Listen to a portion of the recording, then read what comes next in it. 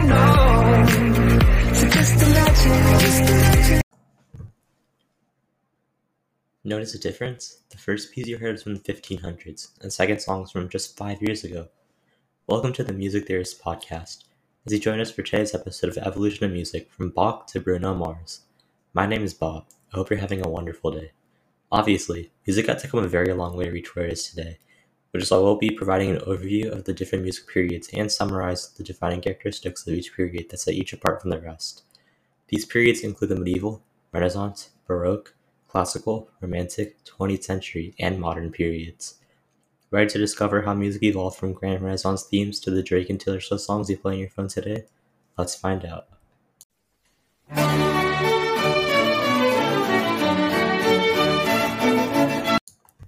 So, first of all, what are music periods? Music periods describe the time frames in which certain styles of music are composed and created. Now, let's rewind back to 5th century CE, the start of Western classical music and the medieval period. The medieval period was the first music period recorded in Western music history, and it lasted from 5th century CE to sometime between 1400 and 1450. This music was primarily used for religious practices. One example is Roman Catholic Church vocal music used in masses. These forms of music were often memorized, as musical notation was not created during that time. Alongside mass music, a small number of composers produced secular or non-religious music as well.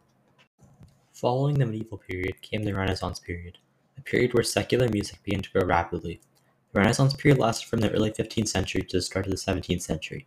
Since the period occurred so long ago, specific times for this period are not available. This period is also mainly considered as a period in dating world history, not musical history. Although it did not change much from the medieval period, the Renaissance provided an introduction for the following periods, normalizing instrumental music for the organ and providing more usage of music in people's daily lives.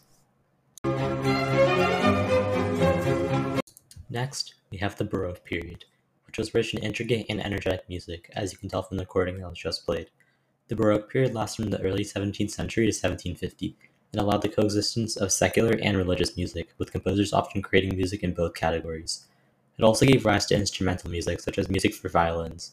Not only did this period bring different types of music, but also brought different forms of music, such as operas, which are grand performances of different people singing in different rhythms and tones, and cantatas, which are vocal pieces with instrumental accompaniment.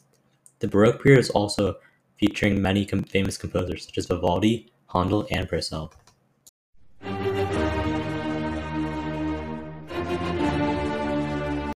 Next up, we have the Classical period, which lasted from 1750 to 1820. Now, don't get this period confused with the modern term classical music, as both are two very different things. Classical music refers to the umbrella that Baroque, classical, and Romantic music go under, as they are similar in nature, while the Classical period is its own period in musical history. The two principles of classicism, which is the principle of restraint and craftsmanship, and Romanticism, the principle of valuing artistic qualities, were both incorporated into the Classical period. Along with these principles, the period's clothing styles, such as powdered wigs and fancy clothes, were also reflected in the music as playful and elegant. In essence, classical music related more to the richer upper class. The Classical period also gave birth to many famous composers, such as Mozart, J.S. Bach, and Beethoven.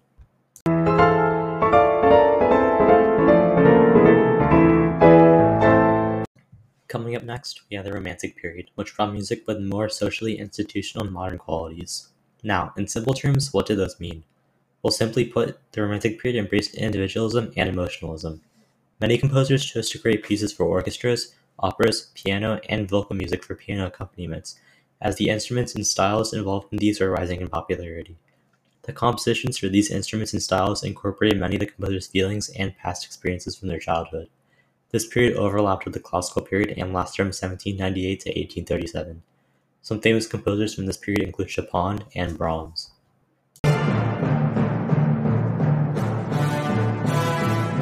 Following the Romantic period comes the 20th century period, which some consider to be part of the modern period of music. This period lasted for most of the 20th century, ending in the 1980s. The 20th century period brought many compositions for instruments, most of which were related to the composer's nationality and national anthem.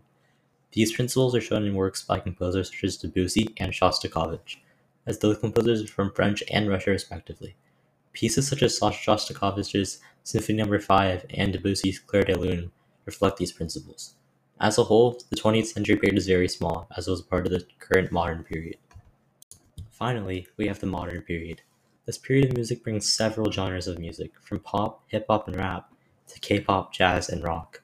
The modern period of music is still continuing on today and will likely continue for many more years. To conclude, as society's culture and daily lives have changed, music has continued and still continues to change along with it. Thank you to everyone who tuned in today's podcast. Be sure to join us next Wednesday for a special feature with award-winning composer John Williams. This has been Bob from Music Theorists.